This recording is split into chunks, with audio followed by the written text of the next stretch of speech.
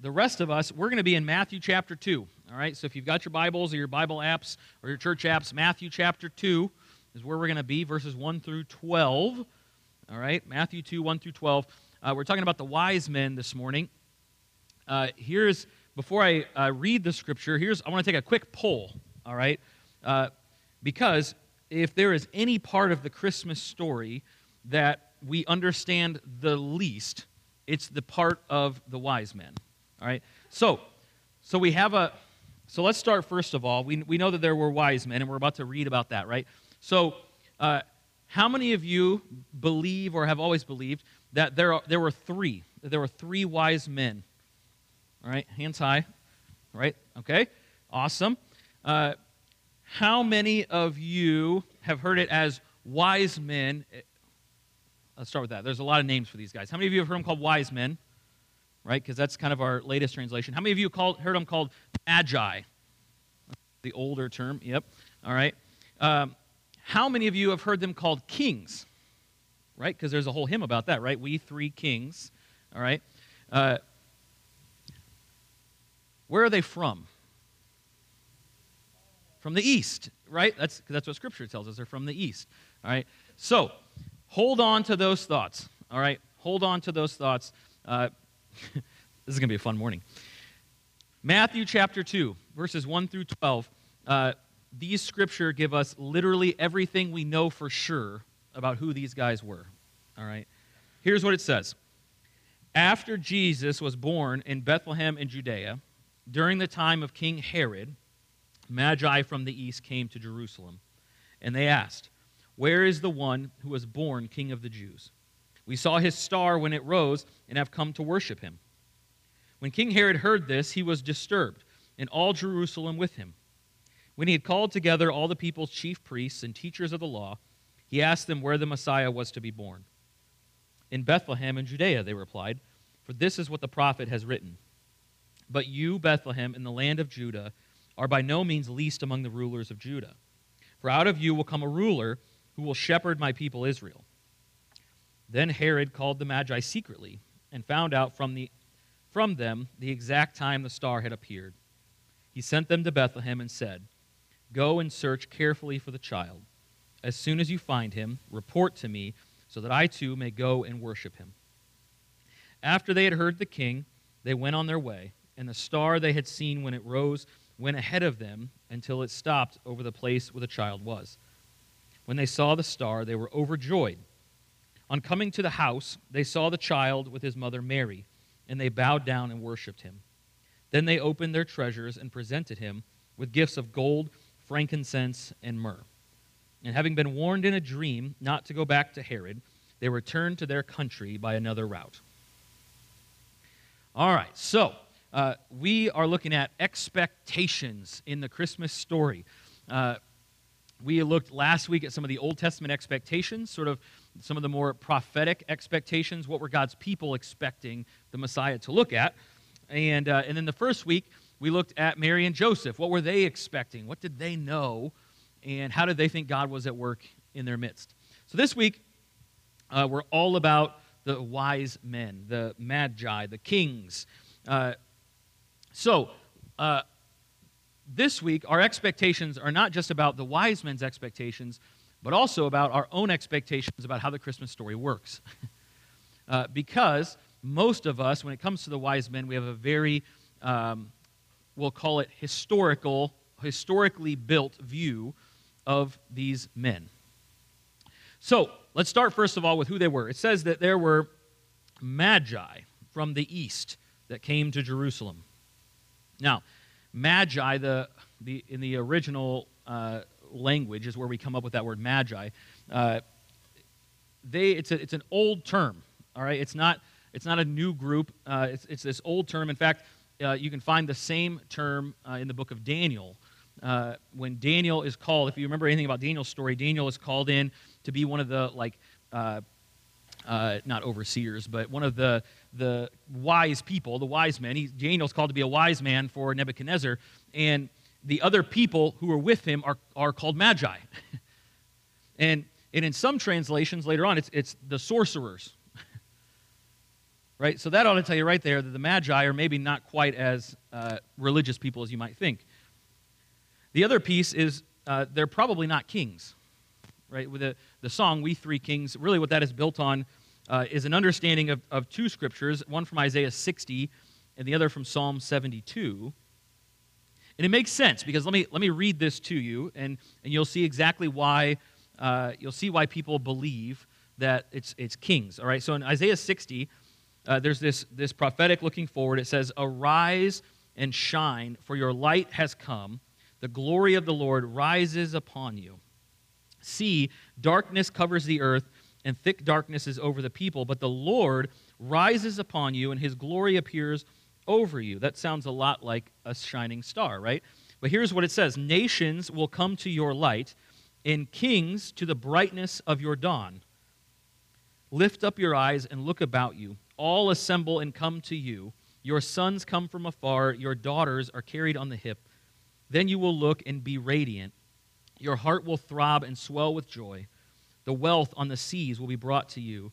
To you the riches of the nations will come. Herds of camels will cover your land, young camels of Midian and Ephah, and all from Sheba will come, bearing gold and incense and proclaiming the praise of the Lord." Now, you could probably see where that piece of scripture, where we would look at and go, oh man, you have these important kings, all nations are going to come, they're going to worship you, and not only that, they're going to bring gold and incense, right? Two of the gifts that our Magi bring in our story. And then to even further reiterate in Psalm 72, 8 through 11, it says, "May he rule from sea to sea and from the river to the ends of the earth. May the desert tribes bow before him and his enemies lick the dust. May the kings of Tarshish and of distant shores bring tribute to him. May the kings of Sheba and Seba present him gifts. May all kings bow down to him and all nations serve him." So you can see where from these scriptures you might piece together, oh, well, if all the kings are going to come and bow before him and they're going to bring gold and incense, it must be these kings they were talking about. These men must be kings. The problem is it's not what the scripture says. It's a good guess, for sure, right? Because we look at scripture and we think, oh, that makes sense. The hard part with prophecy is knowing which ones fit where. Right? It's not just that the prophecy is made, it's interpreting when is it fulfilled and who's fulfilling it. Because in the text, what we get is there were some magi from the east.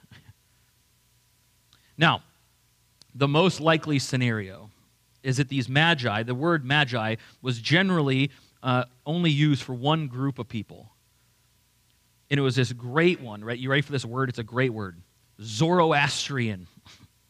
It's a good one, right? Zoroastrian, all right? So the Zoroastrians are actually, they're still a faith that exists today, very minimally in the U.S., but mostly in Iran. But this group was sort of what I would call a hodgepodge in that time, all right? It's sort of solidified since this time into a more structured religion. And you might actually resonate with some of these ideas, right? Because the Zoroastrians believe that there is essentially a good force, a good God, and then there's this evil one who's trying to rip you away from the good one, and the whole goal is to do what is right and say what is right so you can get close to the one that's good. Well, that sounds pretty familiar, doesn't it? But the Zoroastrians in this time, the ones that came from Persia, which, by the way, is in the east, the Zoroastrians in that time were a mix. You had some religion, and so they were looking at these holy texts like the scripture of the Hebrews. They're looking at these holy texts, but they're also looking at astronomy, right? They're looking at the stars, and I would say, let me differentiate here, because there's astronomy and there's astrology, and those two things are very different, right? Astronomy is the scientific one of the two. All right, astronomy is the one where you study the stars and movements of planets and all of those fun scientific things. Astrology is the more spiritualized branch, right? It's the branch that says, well, I'm a Sagittarius, right? This group was sort of a hodgepodge of all of that. There was religion, there was astronomy, there was astrology, even a little bit, there's claims historically of occult practices. Right? In fact, even that word, magi, it's where we get our word magic from. So, I want to propose to you this morning that the Magi were possibly, my favorite phrase that I found as I'm doing my research, there is some, by the way, if you look this stuff up online, there is some really obscure ideas out there. But my favorite by far was a video a guy described all these things which are historically accurate, and then his phrase was, they were space wizards. And I thought, man, what a great way to phrase that. Space wizards, all right? So for all of you who I've been telling all week long that we're going to talk about space wizards, this is where we're at, all right? So it was this hodgepodge group, but they would search the scriptures, they would search the stars, they would consult these things, and I think what happened is we have cleaned up this part of the story for two reasons. The first is because we really don't know who these people were. Like, the story just says, the Magi came looking for a king. We don't know. It doesn't tell us anything else about them, right? Was it the actual Magi, the people that in this time they would have called Magi, or was it an offshoot group? We really don't know. And when we don't know things in Scripture, it makes us nervous. We don't like not knowing things, right? In fact, when I was in seminary, in my preaching class, one of the things they taught you, one of the things I was taught was that when you preach, you do not bring up a question you cannot answer. This is sort of our general approach to things, right? We like to have answers. And these people just don't have answers. But the other piece of this, and the reason I think we've kind of done some changing, it's why they morphed into kings and wise men, right? I think it's because, I know that as a parent, right, what sounds better when I'm telling my children that people come to worship Jesus? Does it sound better to say that some wise men came and worshiped Jesus, right, so that we can make the catchy church slogan that I've seen this year, which is that wise men still seek Jesus? That's fair, right? But it's a cleanup, right, because it sounds a lot better than the sorcerers came to worship Jesus. We don't like that one. And it happens all the time. We don't like to think that people who practiced another religion would find God before his own people. So we have the Magi. Now, most of us have heard that there were three of them. And if you come from a more traditional background, and especially like in the Catholic Church, these three wise men have names, right? Do you guys, anybody know what the three wise men's names were historically? I've got them in case you don't. Frankincense, myrrh. We'll get to those in a second, yeah. So you got Jasper, spelled with a G, by the way. Balthazar, and then there's one that starts with an M. Anybody? Melchior. All right? Jasper, Balthazar, and Melchior. All right? How we came up with these, I honestly cannot tell you, because there's about 6 different theories on where these names came from. Here's what I can tell you. The reason we assume there are 3 is because there were 3 different gifts, right? Gold, frankincense, myrrh. Everybody gets one, right? And remember in our little like pictures, right? You bring the little box, right? The guy with the box, and he's bringing the little thing of gold, and it's great, right? That's why we assume there were 3. Now, the problem is, it doesn't say that. It doesn't say there were 3. In fact, here's what we have to consider. When we give a gift, and this has been true not just now, but including back then, when you give a gift, generally speaking, your gift is proportionate to what you think of the person getting the gift, right? So in other words, most of us are not going to go to Walmart after church today, buy all the iPads they have in stock, and then disperse them randomly on the street. Because we don't know those people, and the iPads are a little expensive, right? We're going to reserve the iPads for the grandkids because we know them and we love them and they'll appreciate it. And So what we give, the gifts that we give generally are in proportion to how well we know someone and how much we think of them.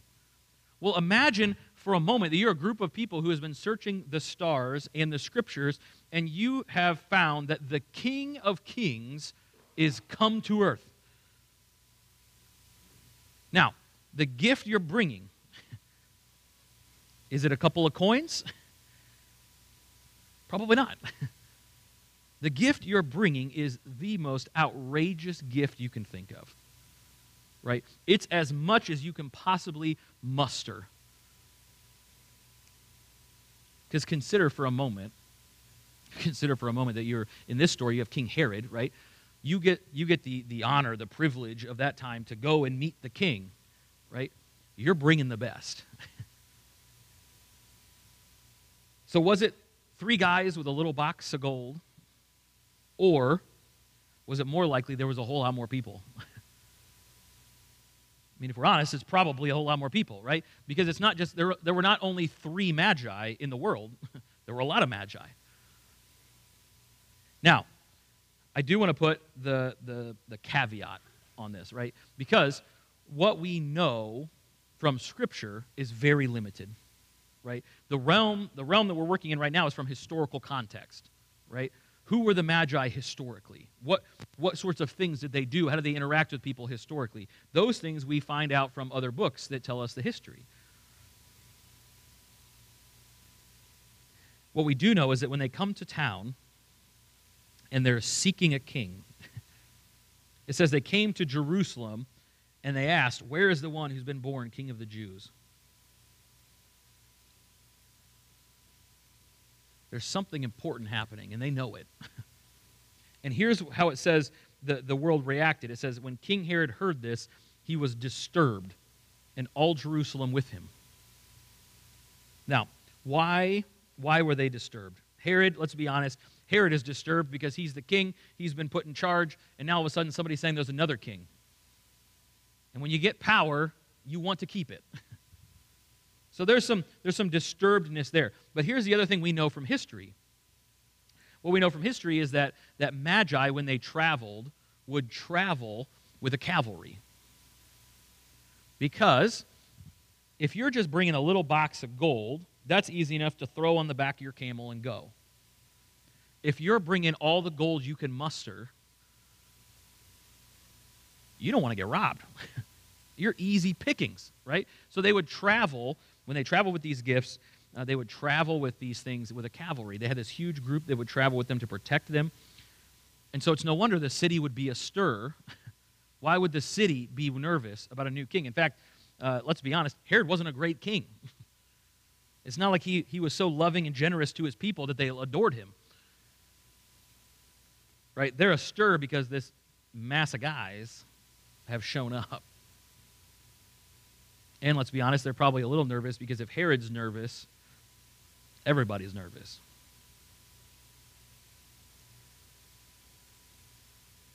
And so Herod, it's interesting here what Herod does, because Herod is not a Jew, right? He's not a God follower. And it says he called together all the people's chief priests and teachers of the law, and he asked them where the Messiah was to be born.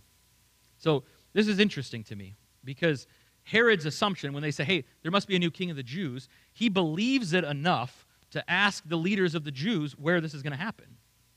Where do I need to go look? And they say, in Bethlehem in Judea, which for them it's an obvious answer. They've studied the scripture. They know this one. Because of this Old Testament quote, you, Bethlehem, in the land of Judah, are by no means least, for out of you will come a ruler who will shepherd my people. And Herod believed this enough. Because let's be honest, if Herod didn't believe this were true, if he's like, those scriptures don't make sense, it's fine, right? He's not sending anybody. You're only going after people if you're nervous. If you believe that this is going to happen. So this is the second person in our Christmas story now. We have the Magi and Herod, who are not God followers, who still believe that God's going to do what he's going to do. It's interesting to me. So he calls the Magi secretly and to find out the exact time the star appeared, and then he sent them on, and he tells them this little lie. He says, Go and find him so that I can worship him too. Come back and tell me so that I can worship him. And meanwhile, he's plotting to kill. He's got to protect his throne. So it says they went on their way, and the star they had seen when it rose went ahead of them until it stopped over the place where the child was. So let's just consider this for a moment in this story, because I don't think we give this enough credit, right? We think of the star as this star in the sky that they followed, and just kind of like on their way to the star, they magically found the home of where Jesus was. But it says here specifically that the star stopped over the place where Jesus was. Like a star traveled with them and then stopped. And it says when they saw the star, they were overjoyed. Then it says on coming to the house, they saw the child with his mother Mary. Now the word there, child, is why we know that the wise men did not come while they were still in the manger scene. Because the word child is not the word you would use for a newly born child. The word child is someone that you would use for someone who's like 1 to 3 years old. So, shattering some expectations again this morning, the wise men were not in the manger scene. But tradition holds, the long tradition was not even that Jesus was a year or 2 or 3 years old. The tradition for a long time in the church was that they came 12 days after Jesus was born, which is where our 12 days of Christmas comes from, right? But it's also why there's I would call it like a Christian feast day 12 days after Christmas. Because for a long time the tradition was that these men came, they showed up 12 days after Jesus was born. But the word here for child means he was a little bit older. It also says that they came to the house, not to the... So they come to the house, and apparently after a couple of years, Jesus' family is still there. They've settled into this town, and it says they saw the child and they bowed down and worshiped him. It's interesting because it doesn't show us any hesitation, right? Because most of us, if we are told that a king is being born, we're expecting, like they did, right? They went to Jerusalem, to the house of Herod. A king is being born. Where's the new king going to be born? In the palace. And so they go there first, and they visit Herod, and they realize, well, that's not where it's happening. And they end up in this little town. They end up in this little town, in this humble home. And it doesn't show any hesitation. It doesn't say they walked in and they looked around and went, this can't be right. Because that's what most of us would do. If we're reading the signs and we're looking at the prophecy and we're saying, oh, a new king is being born, and this is what we come to, we're not expecting that. But they don't. It just says they bow down and they worship him, a child. And it says they opened their treasures and presented him with gifts of gold and frankincense and myrrh. These gifts are really interesting. Gold, we all know, any of us would accept a gift of gold, right? It's like, sure, I'll take gold for Christmas. In fact, I had a guy in my, it was one of my first churches, who was very adamant that the banks were going to fail soon. And so I'll never forget my very first board meeting when his recommendation was that we should pull out all of our funds from the bank and buy gold instead. Gold has maintained, it's one of those things that across history has maintained its prominence. And so they offer him this gold, this money, right? And then they offer him frankincense. So this is we'll call it a perfume, the best word. It's a perfume, and especially a perfume that is preferred by rulers. It's kind of like how in that time, purple, the color purple, was sort of seen as a royal color, right? It was the same thing with frankincense. This is a royal scent. And those two make sense, right? Because you got gold, everybody needs money. Frankincense, we're honoring you as the king, right? But then they give him myrrh. Myrrh is an extremely unusual gift. Okay, because there were really like two main things that myrrh was used for. The first is that myrrh was used in the embalming process when you died. Yee. Congratulations, you've had a baby. Here's some embalming fluid. Now, for those of us who already know the end of Jesus' story, that gift kind of makes sense in a prophetic way. But the other thing myrrh was used for in that time was it would be mixed with anointing oil for when kings were anointed. And so they come and they bring these gifts, likely lots of them, right? And I got to thinking this week, where'd they all go? Right? Because let's assume for a minute that if they believe that the King of Kings is coming, they're not just bringing a little jar of gold, they're bringing as much gold as they can carry on their camels. And they're bringing as much frankincense and as much myrrh. What happened to it all? Where did it all go? Because we know that when Jesus was growing up, he didn't grow up wealthy. There's no sign that Jesus' family was super well off. They had some big thriving business. We know that his dad worked. There's a lot of theories on this, and I'm not going to spend too much time, but I'll offer this.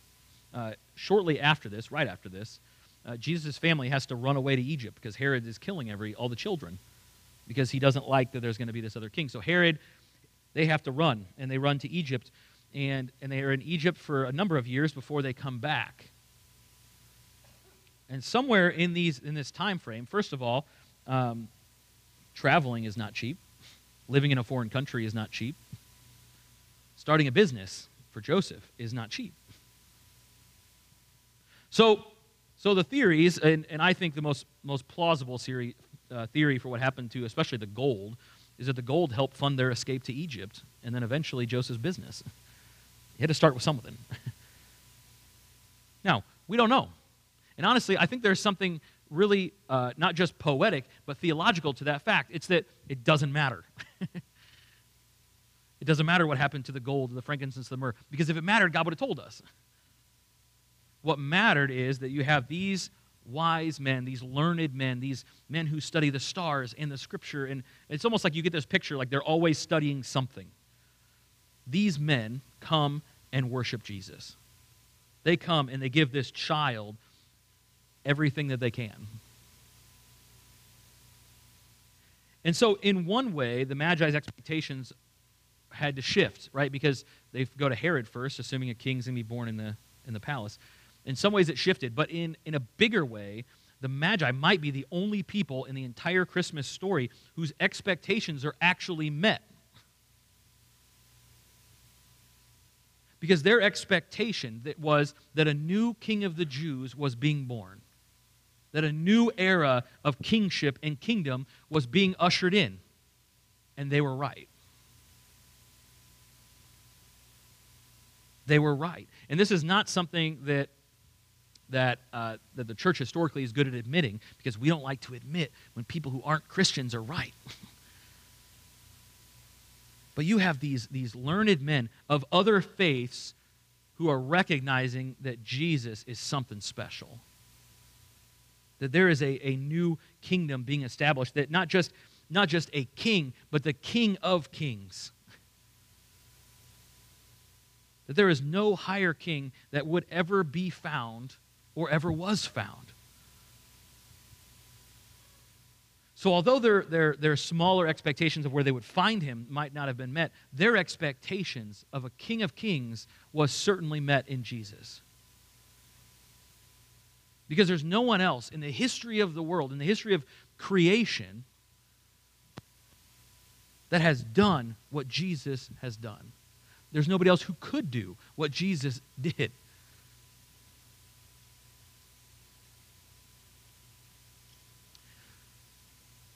Here's how that applies to us.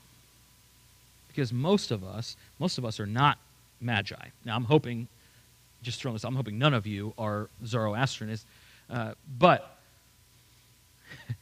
we can work through that later.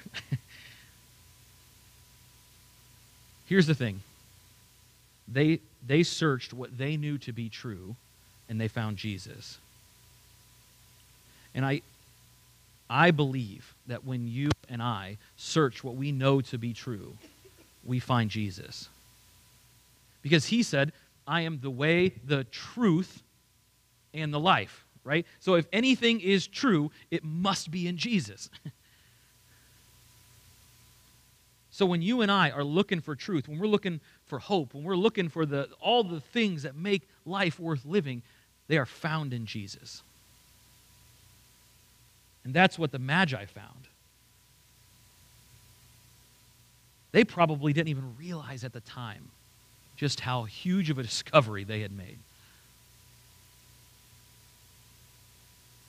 But still they came and they worshiped. You and I, we have a pretty good idea of the discovery we've made because we have the scriptures that lay it out for us. We have testimony of people around us who have experienced the goodness of God. We have so much truth that surrounds us, we have to respond. And our response should follow in this line of the Magi who traveled for a very long time. Right? Let's just picture, maybe the star arises in the sky when Jesus is born. And then the Magi travel for months to get there. And they arrive and they worship.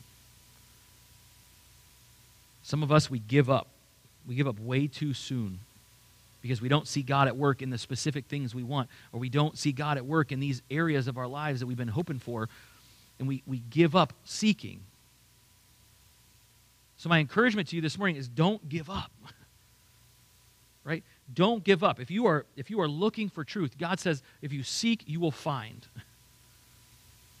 Keep seeking. Because you will find. Because those roads of truth and life, they lead to Jesus.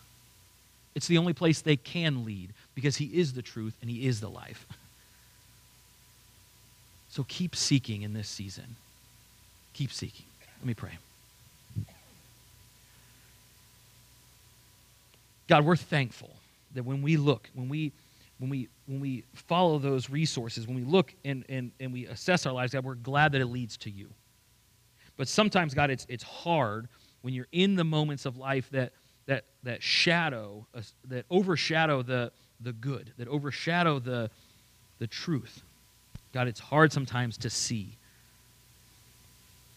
And so we pray, God, that like the star in this story that leads the Magi, God, we pray that you would shine a light into those shadowy places of our lives. Shine your light and show us the way, the truth, and the life. Reach us this week, we pray. In Jesus' name, amen.